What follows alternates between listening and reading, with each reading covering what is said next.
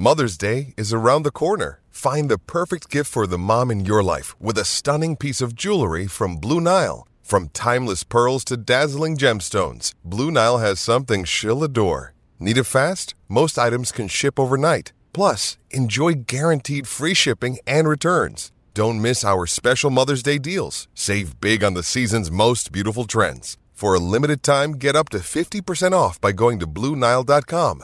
That's BlueNile.com. Welcome back to another episode of the Hockey News on the A podcast. I'm Jacob Stoller alongside Pat Williams as always. To start the show off, we're going to start with an interview that Pat had with Bryan Helmer, VP of Hockey Operations for the Hershey Bears, longtime AHLer. Not to give too much away, Pat, but, you know, what can we expect from this little chat we're going to have here? Yeah, the thing about Bryan Helmer's, I think a really good person to talk to because he's been through this at all the different stages. He's been a player for 20 years. Mm-hmm. He's was a coach at the AHL level as well as the OHL level, and now he's in sixth season in management. So he's kind of got all those different angles of what it's like to go through the trade deadline, leading up to it, going through it, kind of the emotions that go with being a player, and then now from the management side, all the different factors that you have to consider. You know, the AHL perspective is a little different because a lot of ways you're a little bit of a bystander, but you do have an opportunity to kind of interject here and there certain needs for your club. So it's a time of year where you're a team you can either really stand to benefit or get hurt at the deadline, and really a lot of times the moves that are made aren't made necessarily with your club in mind. For sure. Let's head it over to that interview with Bryan, where, as you said, gives us a great perspective on the deadline and all that goes in it from all perspectives. Bryan Helmer is the Vice President of Hockey Operations for the Hershey Bears, the longtime AHL affiliate of the Washington Capitals. Helmer played 20 pro seasons, including 146 games in the NHL with Phoenix, St. Louis, Vancouver, and Washington.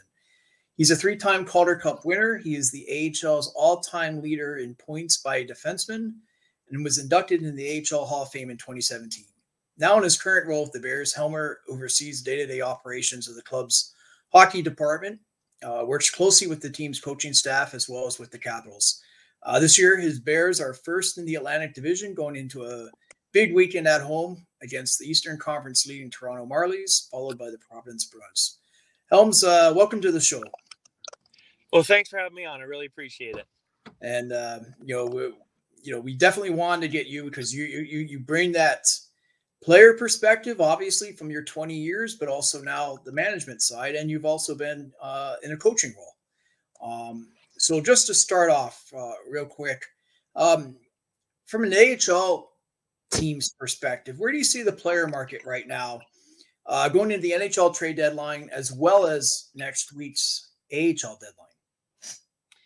Yeah, I mean, I think there's a lot of guys out there that, that we'd love to have on our team. I'll be honest with you, Patrick, it's tough just to make an American League trade, just with my experience. Everybody just seems that they want your best player for their worst player, right? So, but hopefully, the way things are going right now, sometimes you might not want to touch your team. Sometimes if you bring in a player, it could mess up the chemistry. You're always taking that chance. But in saying all that, I know Washington right now they're making some moves and that hopefully benefit us in the long run with some of the picks they're getting and so on. But in saying all that, if it's a chance to make our team better, I think I've got a good relationship with Washington where they would make something like that happen. So again, like I said before the show started, this is a time of nerves, but also exciting time too. So, but it's lots of talks going on right now. It's fielding calls and also making calls myself too. So it's good. It's also pretty neat to catch up with guys when you make those phone calls too. So, but like I said, it's nerve wracking, but a lot of fun too. How different is it? Because obviously in the NHL you have salary cap issue, you have no trade clauses, no movement clauses. Here, guys don't get that that luxury to have the no movement clause. Does that make moves a little bit easier to make in the sense that you don't have to deal with those elements? Yeah, absolutely. I mean, I know if you walked in our dressing room today, everyone's talking about it. They're, in the back of their mind, they're probably a little nervous, thinking that, hey, they're seeing all these moves happen. One of those moves could be me going somewhere else. And so there's always that thought. But when you're a player, you try to put that in the back of your mind, and you just focus on what's in hand. And like I said, I really like our team right now. I love the chemistry.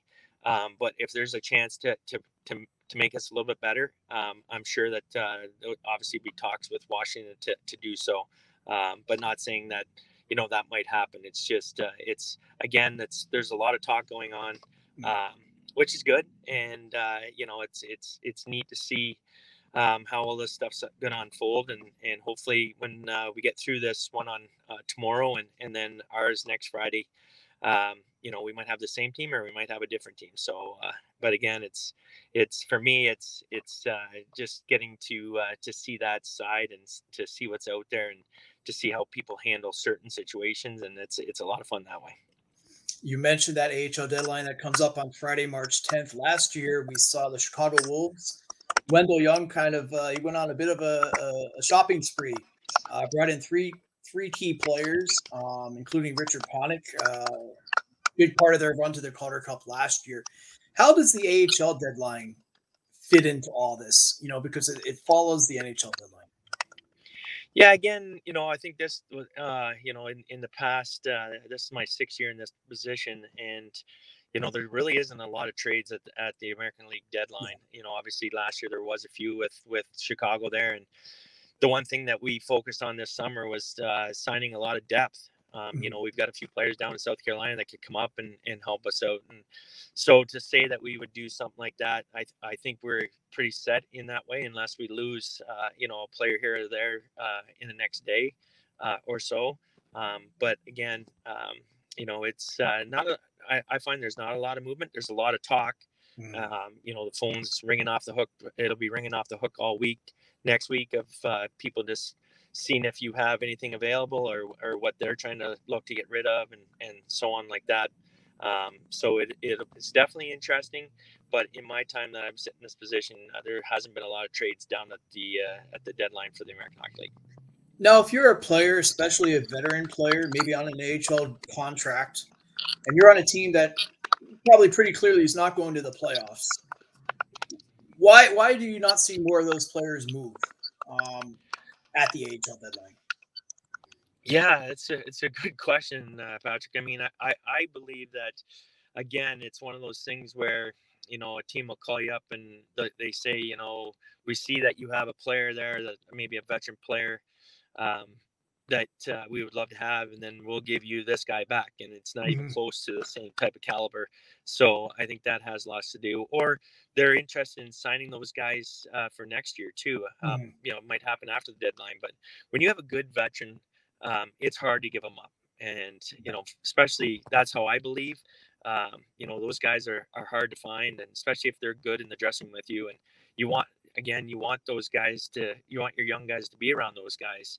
And that's the reason why, you have them in the dressing room, is to teach the young guys the proper way to be a professional hockey player. So just because you're out of the playoffs, there's still important games down the stretch. You might want to be that team that is the spoiler for another team. And those are important games, and those are important for your young guys to be in, and to have that veteran type around that goes into those games calm and collective and leads by example. Those are tough to get rid of, and so I think that's the reason why you don't see a lot of those guys get moved on the deadline. Now in Hershey, there's obviously a great tradition of winning. The fan base is very demanding. I mean that in a good way. How much leeway, how much freedom does an AHL executive such as yourself have from the NHL club to go out and explore some different moves? Yeah, I have a great relationship with Chris Patrick and Jason Fitzsimmons, the two guys I deal with in Washington. And they give me that leeway. They want me to work the phones and call my contacts and just see what's out there. And obviously, I can't make the final call on it. They have to do that, but they give me leeway as much as I want to make phone calls. And so you can't ask for anything more. You can. So I work the phones, see what's out there, and then I bring it back to them if I have something. Where they'll take a look at it and see, they want us to win down here. They believe that getting in a long run in the playoffs is going to help their young guys. And I think the best thing that ever could happen was the Washington Capitals winning in 2018 and looking at how many people or players that came through Hershey to help them succeed in that way. And that's their belief, and that's the belief that we have, that like you said, we have a demanding fan base, which I love to death, but they expect us to be in the a long run and win a Calder Cup. And it's been a while, and it's been tough, but people have to realize there's 32 teams in this league now, and there's teams out there that haven't won a cup. And the years that we were fortunate to go on those stretches there, that we went to the finals 5 times and won 3 times. That doesn't come around too often. And I think we got a little spoiled there. And but we're doing whatever we can. I like I said, I like our team. Could we add a couple pieces? Maybe. But again, you take that chance of bringing in someone new, or have to trade away someone that's popular in the dressing room. Might not be as good a player as some of the players in that dressing room, but he's a big piece to make sure that things are going well inside the dressing room. And so if you move a guy like that and bring someone in, and where it just guys don't get along, I've been on teams like that where it wrecks your team, and next thing you know, you're out golfing before you get into the main pieces of the playoffs. So no, there's risk there, but like I said, I think the relationship that we have with Washington, we're going to look at every possible situation within the next day and a half, and also within next week too. This is a league where obviously there's so much player turnover. How do you go about keeping tabs on all the different players in the league, especially out in the Western Conference? You don't see them in person. How do you build those relationships with other general managers and executives, and kind of let's say there's a player in the Western Conference that might fill a need for you? Yeah, I mean, obviously Washington has some pro scouts that are at see a lot of those games, a lot of the teams out west. It's you make that relationship at league meetings with other GMs and executives, where you can call up and ask about a player here or there, and if you have that relationship and you have that trust, you can talk about players, and it doesn't go any farther than that, unless something happens where you make a trade. But again, you go through the stats. I'm always on the AHL website going through the stats of every team and players, and seeing who's having a good year this year, and could he help us? Could he help us down the road? There's always I'm always writing things down, making a list. Not just when you're going through this, you're preparing for next year too. I am anyways. And you're watching video, watching players' shifts. Just you're doing a lot of research, Patrick, and so it's but for me, again, it's a lot of work, but it's a lot of fun. It's neat to see, you get a perspective on a player that you've heard that's having a good year, and then you also make some phone calls of, is this guy a good character guy? Is he good in the dressing room? So there's a lot of stuff like that goes on behind the scenes before you can make a trade or maybe sign a guy in the summer. So. Could you? How does the deal come together? Can you kind of take us through that? Those steps, and let's say you phone up a general manager, and how does that conversation start to unfold? Yeah, I mean, I think the biggest thing is you make phone calls and that sort of stuff, and you kind of get some dialogue going between the two teams. Um, Nothing's easy. I mean, it doesn't just happen like, hey, we'll give you this guy, you give us that guy. There's a lot of talking, a lot of different things said, and a lot of going back and forth, and until you get to that point where both sides are happy with what's going to happen and move forward. So again, it's fun. It's stressful, but when it happens, you just again, it's a chance that you're taking, and you hope that chance pays off in the end. And obviously, you look at Chicago last year, and they made some key trades at the right time, and it helped them in the end. So, but hopefully, like I said, lots to come, and we'll see what happens. Last couple of things. Future considerations is always kind of a thing that gets people laughing a little bit. How does the deal end up at that point where you move a player and it's only for future considerations? Yeah, that's a funny one. I agree. It's one of those things that the team that usually takes a player for future consideration is in need of a player. Maybe they've lost a couple players to injury or call-ups, and instead of finding that guy in the ECHL, they see if a team will give them a player for futures. And obviously that's that's trust. You're hoping that down the road that'll come back and help you, right? When you do something like that, that's just the trust between two teams, and usually down the road that'll come back and help you out, help that team out. So that's kind of where that goes. So. You've also been part of a coaching staff at this level, also the OHL. What's the move right now for let's say for a Todd Nelson and his staff at this time of the year? Yeah, he's again, you're trying to focus on what's in hand, but there, for a fact, there's talks going on, and they're always. I'm down in Todd's office quite a bit a lot, talking about different things and what if this happens or if that happens. How can we make our team better? What do we need? Do we need anything?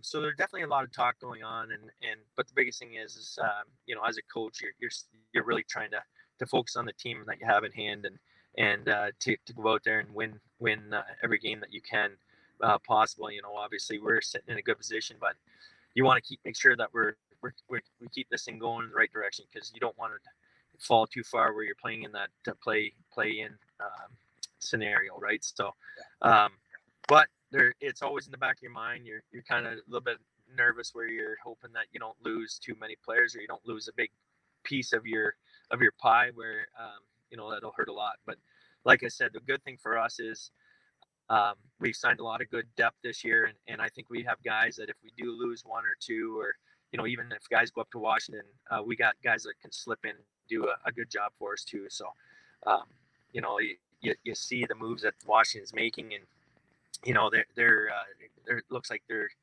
trying to do something for the future, and we might lose a player here or there to go up, but I'm sure when we get closer to the playoffs that we'll probably end up getting those players back and try to go on a long run down here. And last thing, development is obviously a huge part of the AHL's mission. You've been on winning teams as a 3-time Calder Cup winner. You've been on teams that struggle. Where does winning fit into development? I think, and this is just my opinion, I think Washington's on the same page. It's huge. I think when you can get into those big important games and get that experience under your belt, it goes a long ways. I always say, you get into the American Hockey League playoffs, it turns into almost like a regular season game in the NHL, and then you get on to maybe the conference final or the finals. Now you're talking about maybe games having that experience of being almost like in the NHL playoffs. Everything ramps up. It's exciting. There's a lot of ups and downs, and the nerves will be there, but when you're in that moment, the nerves go away and you just play your game. And it's to me, it's the experience is massive, and that's why that you want to go on these long runs and have that chance to win a championship, because you again, I go back to the 2018 team. We went to the finals in 16, in in Hershey. And, guys like Travis Boyd, Nathan Walker, they went in for game 5 against Pittsburgh and contribute. And I believe if they would have had that experience in the finals, who knows if they would have did the same type of thing, so it's, and then you look at the Carlson, the Holtby, Beagle, winning championships down here and then having that experience help them up there. And, it's, to me, it's you can't, you can't even put anything on that type of experience, because that's firsthand experience. When you're going through that, it goes a long ways.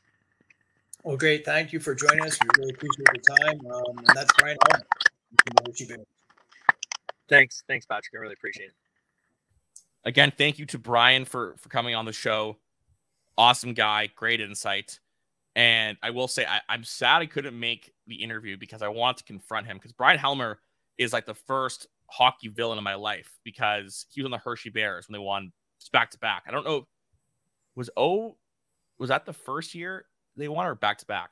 It was 2009 when they won that first against the Moose, and then the following year against Texas. And right, it was their third championship in five years. Which at this level is unheard of to have.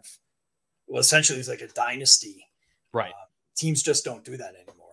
Yeah, like I remember Game 6, the Moose and Bears. He just was. I mean, he was a gamer first of all, and then that was because for Moose games in Winnipeg, even before the Jets came back, they wouldn't open the upper bowl, just the lower bowl. But for this, they did. I remember being like, "Wow, it'd be cool if an NHL team came back," and they did. So that was my first kind of feel of intense hockey, and thanks to Bryan for crushing it. So, anyways, I want to get to a bit of an interesting topic that we've kind of for a while wanted to speak about, but it was never really the right time. But I think now is a good time. A lot of turnover in Nashville. David Poile is stepping down. Trotz coming in. It's a garage sale there. They're trading all their assets. They're retooling, which, again, I think is an admirable job. And I wrote a piece about Eeli Tolvanen, and through that, I kind of realized, just from research and whatnot, that there's a really large contingency that aren't really happy with John Hines, the head coach. Do fan bases' opinions have merit? Maybe not always in terms of like what's actually happening there, but with Trotz coming in, I could see him wanting his own guy. Things haven't gone great. There could be a change. Naturally, you got to look at the AHL club. There's usually a sort of graduation process that happens there. And in Milwaukee, you have Carl Taylor. And Carl Taylor has been around for a long time. And as much as people don't like the job Hines has done with respect to the development of the younger players, alternatively, Taylor's done a very, very good job. Cody Glass, Eeli Tolvanen, who's now moved on, but just their development, Yusuf Parssinen, Thomas Novak, like these guys really found their game in Milwaukee. Why is it that Carl Taylor is sort of lauded for being this kind of guru with these young guys? Like, what makes him so good at what he does? Yeah, Tanner Janot was another one before they moved him over to Tampa. I think with Carl Taylor, it's first and foremost he's a real direct, straight shooter type of coach. Like, there's not a lot of guesswork. I know that's a thing that players hate. When they're not able to really completely decipher what the coach wants from them, and there's that ambiguity and uncertainty. That's not the case with Carl Taylor. Like, not that he's not that he's a yeller screamer type. It's more that he's a sit you down and really go through the video, go through everything in your game, really break it down and tell you exactly what you need to do. And so you take a player like Phil Tomasino, right? That was a real delicate situation last season. Him coming, going to Nashville, playing a full year up there, now coming back to the AHL this year. So it's a little bit of a challenge in that sense. And I thought he managed a young prospect really well through what obviously was a difficult time. And then all those players you mentioned, and then kind of this next crop, you have Skarov, you have Fonaseyev, you have Evangelista. Evangelista, right? Right down the list. I swear it feels like every year in Nashville and Milwaukee, like they churn out 3, 4, or 5 prospects, that can actually go up to Nashville and contribute. So Carl Taylor is a huge part of that. It's a very sort of at this stage, and it will be interesting now with David Poile stepping aside. But for the last 25 years, they really had the opportunity with that Milwaukee-Nashville relationship to really hone in and figure out a formula that works. I mean, and you just look at the alumni list that come through Milwaukee. I mean, everyone from Roman Josi, Shea Weber, I mean, Pecorine, you name it. Pretty much if you played in Nashville at some point as a big contributor, you went through Milwaukee, on your way up. Here's the question. Is he, he's a good coach, good NHL coach. That doesn't always necessarily correlate to becoming next in line to be an NHL coach. There's a lot of really good coaches that are a really good NHL assistant, a good NHL head coach, but, for whatever reason, don't get that opportunity. Milwaukee maybe thinks, unless someone's knocking on the door trying to take their guy, or not Milwaukee, sorry, Nashville, unless someone's coming to take Taylor, they may just love having him down there. Do you think he's going to be an NHL coach? I think he could. Yeah, I think he has that good personality that he can work well. I will say. Yeah, he can work well with a young 20-year-old prospect, but he's not a guy that had a lot of. Obviously, he worked his way up. Right up the chain, ECHL. I mean, university level. He's secure in his own skin. He knows who he is. He doesn't try to kind of put on any airs or any sort of, sometimes you see coaches, really any sport, any level, when they go up, they change who they are. Right. And they try to take on a different persona. That's not him. He's the same guy he was as an assistant coach. He is now. And I could see him definitely fitting in, personality wise with an NHL club. I think especially one like Nashville now that's going to be going through a transition period with a new GM coming in and obviously all the change that will come with that.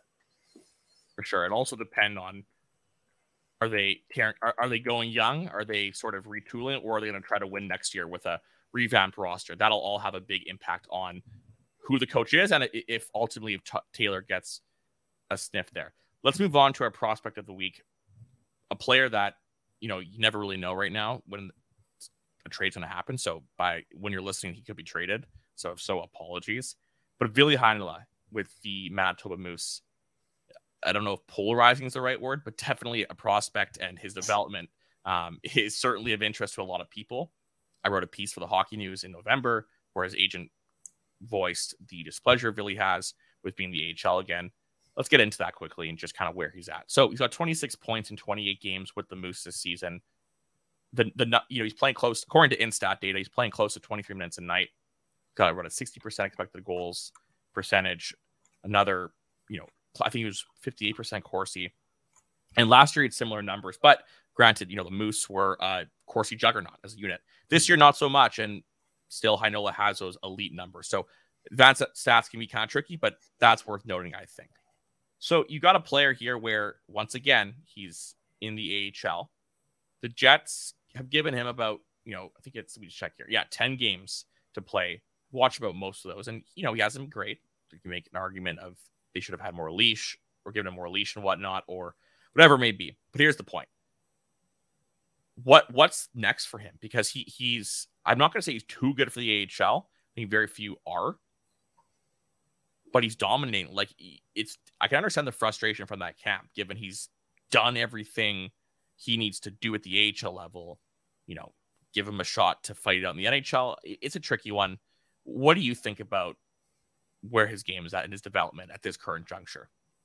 I would agree. I would also say that life is not always fair. Hockey is certainly not always fair. And the best thing that a player can do in that situation, is you go out, if you're already a top player, dominate even more. Somebody somewhere is going to eventually give you a shot. Well, also, Pat, it's kind of a benefit for him to be ripping up the A and not maybe be iffy in the NHL. I think that probably helps his trade value. He's still only 21. Yeah, and I think is something. It feels like he's been around much longer than that, but it is something I think it's easy for people to forget that he is only 21 and that there is, like you said, there's always something you can work on. There's something you can Sure. do better. I think he can get stronger. I think certainly he can touch up some parts of his defensive game. Now, I think in a lot of other situations, he would already be in the NHL, but Mm-hmm. the Jets, for whatever reason, are definitely kind of putting him through, very extensive developments, process, whatever word you want to use, that maybe typically a player would have to go through elsewhere. But you know what? That's the hand you're dealt as a player. Just go out. You have a chance now. They're going to be a playoff team in Manitoba. Go put that team on your back, like other defensemen, other players have done in this league, and force yourself into an NHL role next season. Yeah, exactly. Like I think kind of where I'm at with it is twofold. One, if the Jets go for a player with one term, two, that's an impact player, I think Heinola is dealt. And I say that because when you look at the trade landscape, a lot of the time you'll see a couple of trades. You'll see a trade that's like a first and a second or prospect, couple mid-round picks. The Niederreiter one was a second. And then you'll see one that would be like a first and, say, a young NHL player. Heinola is not a young NHL player technically, but I think he's good enough as a prospect to qualify in that tier. I personally think. I would say so. And I think whatever team acquiring him would probably see him as an NHL player. So I think that would work there. But alternatively, I think that the point you make, Pat, is really good. Like, I think if he was good enough to be the NHL, he would have in those 10 games shown something to do it. I think that the argument that they haven't given him a chance, well, they did give him some time. I don't know if it's necessarily fair to say they didn't give him a chance. You've also got to, again, understand if he didn't show them, like, it's not like a situation here where he played amazing and they're not playing him, right? And that has to be remembered here, because the NHL is all about winning, all business. Now, if you want to get upset about the Jets and the way their D core is aligned and whatever, those are different things, right? You have to assess it for what it is. I don't know. I mean, predictions are tough, but it'll be interesting to see if Ville is traded. If he's not, great injury insurance for them, I guess. But it's definitely one of the most popular kind of prospect topics out there, I find. Maybe at least in Canada among those teams. Oh, it's a constant debate. I mean, anytime you see with Jets, anything, any forum, any whether it's radio, internet, whatever, Jets fans. He's almost more of a concept than an actual person. Yeah, you're right. Yeah, like it's almost like, remember Free. You hope he's as good as he's purported to be. When he eventually does get up somewhere, because like with all the talk and everything that's gone into that, you're like, wow, like the bar has really been raised. Like this guy, he must really be. If you've never seen him play, you would think, he was the second coming of Messiah, right? Well, one last one about him, Pat, is this really surprised me. I don't say this lightly, but I talked to a scout, Western Conference team scout, I think it was a week ago, and he said something that really surprised me. This gives you a glimpse of the varying opinions that people have of him. This particular scout said he thought he was the second smartest, like highest hockey IQ in the organization, aside from, I think it was Morrissey. So, that I did not expect to hear that. And so there's that end of the spectrum. Other guys think he's too small, too whatever. I don't know. It just kind of goes to show you how when different people are running different ships, different things happen. So it's all circumstantial. I hope he hasn't been traded after this comes out, because this whole conversation would just be useless. Hey, gosh. I mean, that's the nature of our job. That's the risk of the NHL trade deadline. And we have now this league, we have another one coming up next week for the AHL. So yeah, twice the fun. Let's, just before we move on to our team of the week, that is, quick question I forgot to ask you when we talked about Carl Taylor. I didn't even realize this, because, the Moose were in Toronto for and Belleville about a couple months ago, and they had like a 5-day layover in Toronto or something. And I bring this up because when I was in Winnipeg, I was covering something with the Colorado Avalanche morning skate, and I was about to interview Jared Bednar, and I saw Carl Taylor lurking around. And I was thinking, one, interesting, I guess he has downtime. Two, what if teams do all those layovers? Like, that must suck. hey, when you're like practicing in the like from like a Monday to a Thursday in the AHL and you're in another city, that must suck. Like that's so weird. You set up shop somewhere else for 4 days. Teams love to set up shop, like coaches do anyway. Like, Right. kind of like, you get the players on the road, you get them away from any sort of distractions, especially depending on the city you're in. You can find like Winnipeg's great for that, right? So you have the main rink, and then obviously you have the Iceplex, which is one of the top facilities around. So I think especially like if you're Milwaukee and if you can happen to coincide with a homestand for the NHL team, I think that is something that teams like, you can get to see, let your players see some NHL caliber play right up close. So that's good. Coaches love it. Players may or may not love it, depending kind of, what stage of life, career they're at. I mean, if you're a young guy, maybe it's all the same, right? I'm on the road, or, I'm at home, but, now I feel like now with players, though, they have all their gadgets and their toys and, all the things that, Like keep them McDonald's busy. So toys, they usually manage to do okay for themselves. Let's get to our team of the week, and that's the Chicago Blackhawks and their prospects with the Rockford Ice Hogs. But honestly, like the Blackhawks now are basically the Ice Hogs. I don't know if I recognize anyone on that roster. Or sorry, I don't know if anyone on that roster has NHL games anymore at this rate, and there could be more before the deadline. So we're going to get to a couple names. Some of them may be officially on Chicago's roster right now, but we're getting to these AHL guys that have been with Rockford for most of the year. And, we were remiss not to start with one of my favorite prospects, Lukas Reichel. I love this guy. I think he's so fun to watch. I don't really know what he's going to be. And when I say that, I mean, like, I don't know if he's going to be a star or like a really good player. And like both would be great. But I'm not really sure if he has the pop to be like a superstar or anything. But I think he's a great player, and I think he's going to be an awesome part of Chicago's future. What's going to be interesting is, given these teardowns that are happening, is he with the big club next year? Like, what does that look like? He's still got to have a roster. Is that good for, like, there's so many things at play there with him. But anyways, Lukas Reichel, what are your thoughts on him? Yeah, I'd be shocked if he's not a full-time member of the Blackhawks next season. I mean, they just called him up today, so I think they're going to give him probably a pretty extended look here now down the last 6 or so weeks of the regular season. Obviously, Chicago's playing out the string. And then ideally, you move him back to Rockford for the playoffs. It looks like Rockford will be a playoff team. So that's kind of the blend of the best of both worlds. Now you can give him extended opportunity at the NHL level and actually play some minutes and some key situations.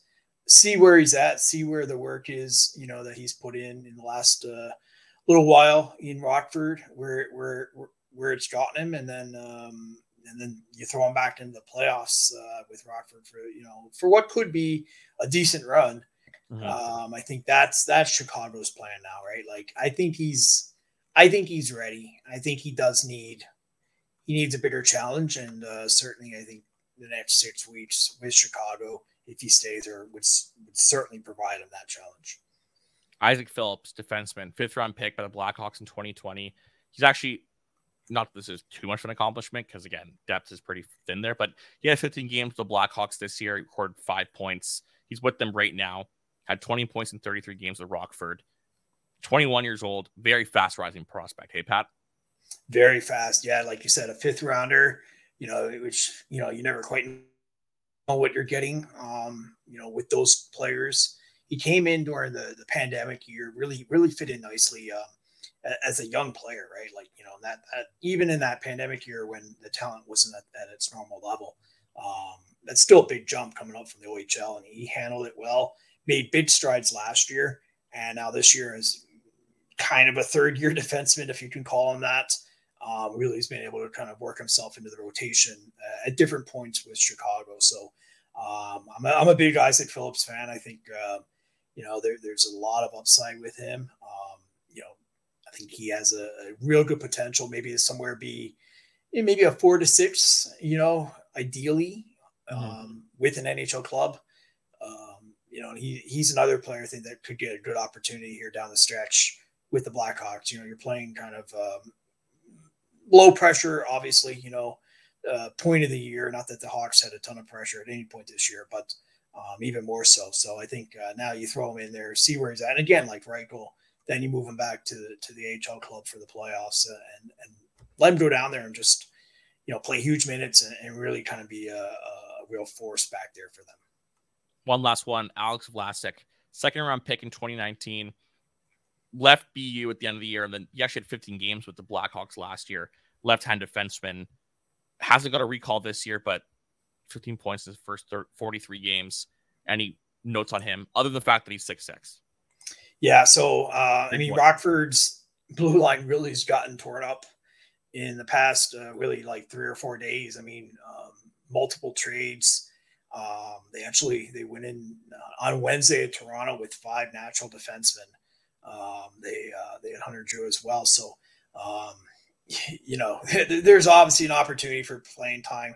The Rockford D right now is you got some injury issues, and then obviously you have a lot of call-ups. It's pretty much like an airport right now with players coming and going. So he has a chance to really kind of be the number one guy there, right, in Rockford and play the top minutes. So I'm interested to see what he can do with that. I'd like to see him get that opportunity with Rockford down the stretch. They're pretty secure for a playoff spot, but if they can kind of pull away a little bit and get a little bit more secure, I think he'll be a big part of that. But he's still it's still pretty, like you said, he just left BU last year. So, he's still fairly early in his pro development curve. So I want to see him get that time in the AHL here. Last thing before we sign off, I forgot to ask this before, but we want to touch on the Michael Hutchinson and 7th-round pick return for Jonathan Quick. So Columbus acquired Quick, flipped him to Vegas, got a 7th-round pick, and Hutchinson back, which Pat pointed out to me off the air, may not be as much of an insignificant return as one would think. Yeah, so you have Hutchinson there. You have Merzlikins. So they'll kind of looks like they'll play off the string there for Columbus. They also brought in John Gillies in the Voracek deal, right? So Gillies was sent to Cleveland. So that now gives you, 2 guys that you can maybe move back and forth, Gillies and Hutchinson. Cleveland has had a lot of issues with goaltending. Tarasov's been injured at different points. 2 young goalies, kind of led by Jet Greaves. So now if you can get a veteran down there to get that Cleveland team into the playoffs, they're right on the line. That would be a huge boost, I think, for Columbus in a year where, let's be honest, not much has gone right at all. Absolutely. Well, that's it for today's show. Thanks again to Helms for coming on and filling in as co-host when I was away, and for giving us some great insight on the deadline. Pat, thanks for joining me as always, except you're contractually obliged to be. And to listeners, thank you for listening. We'll see you next week.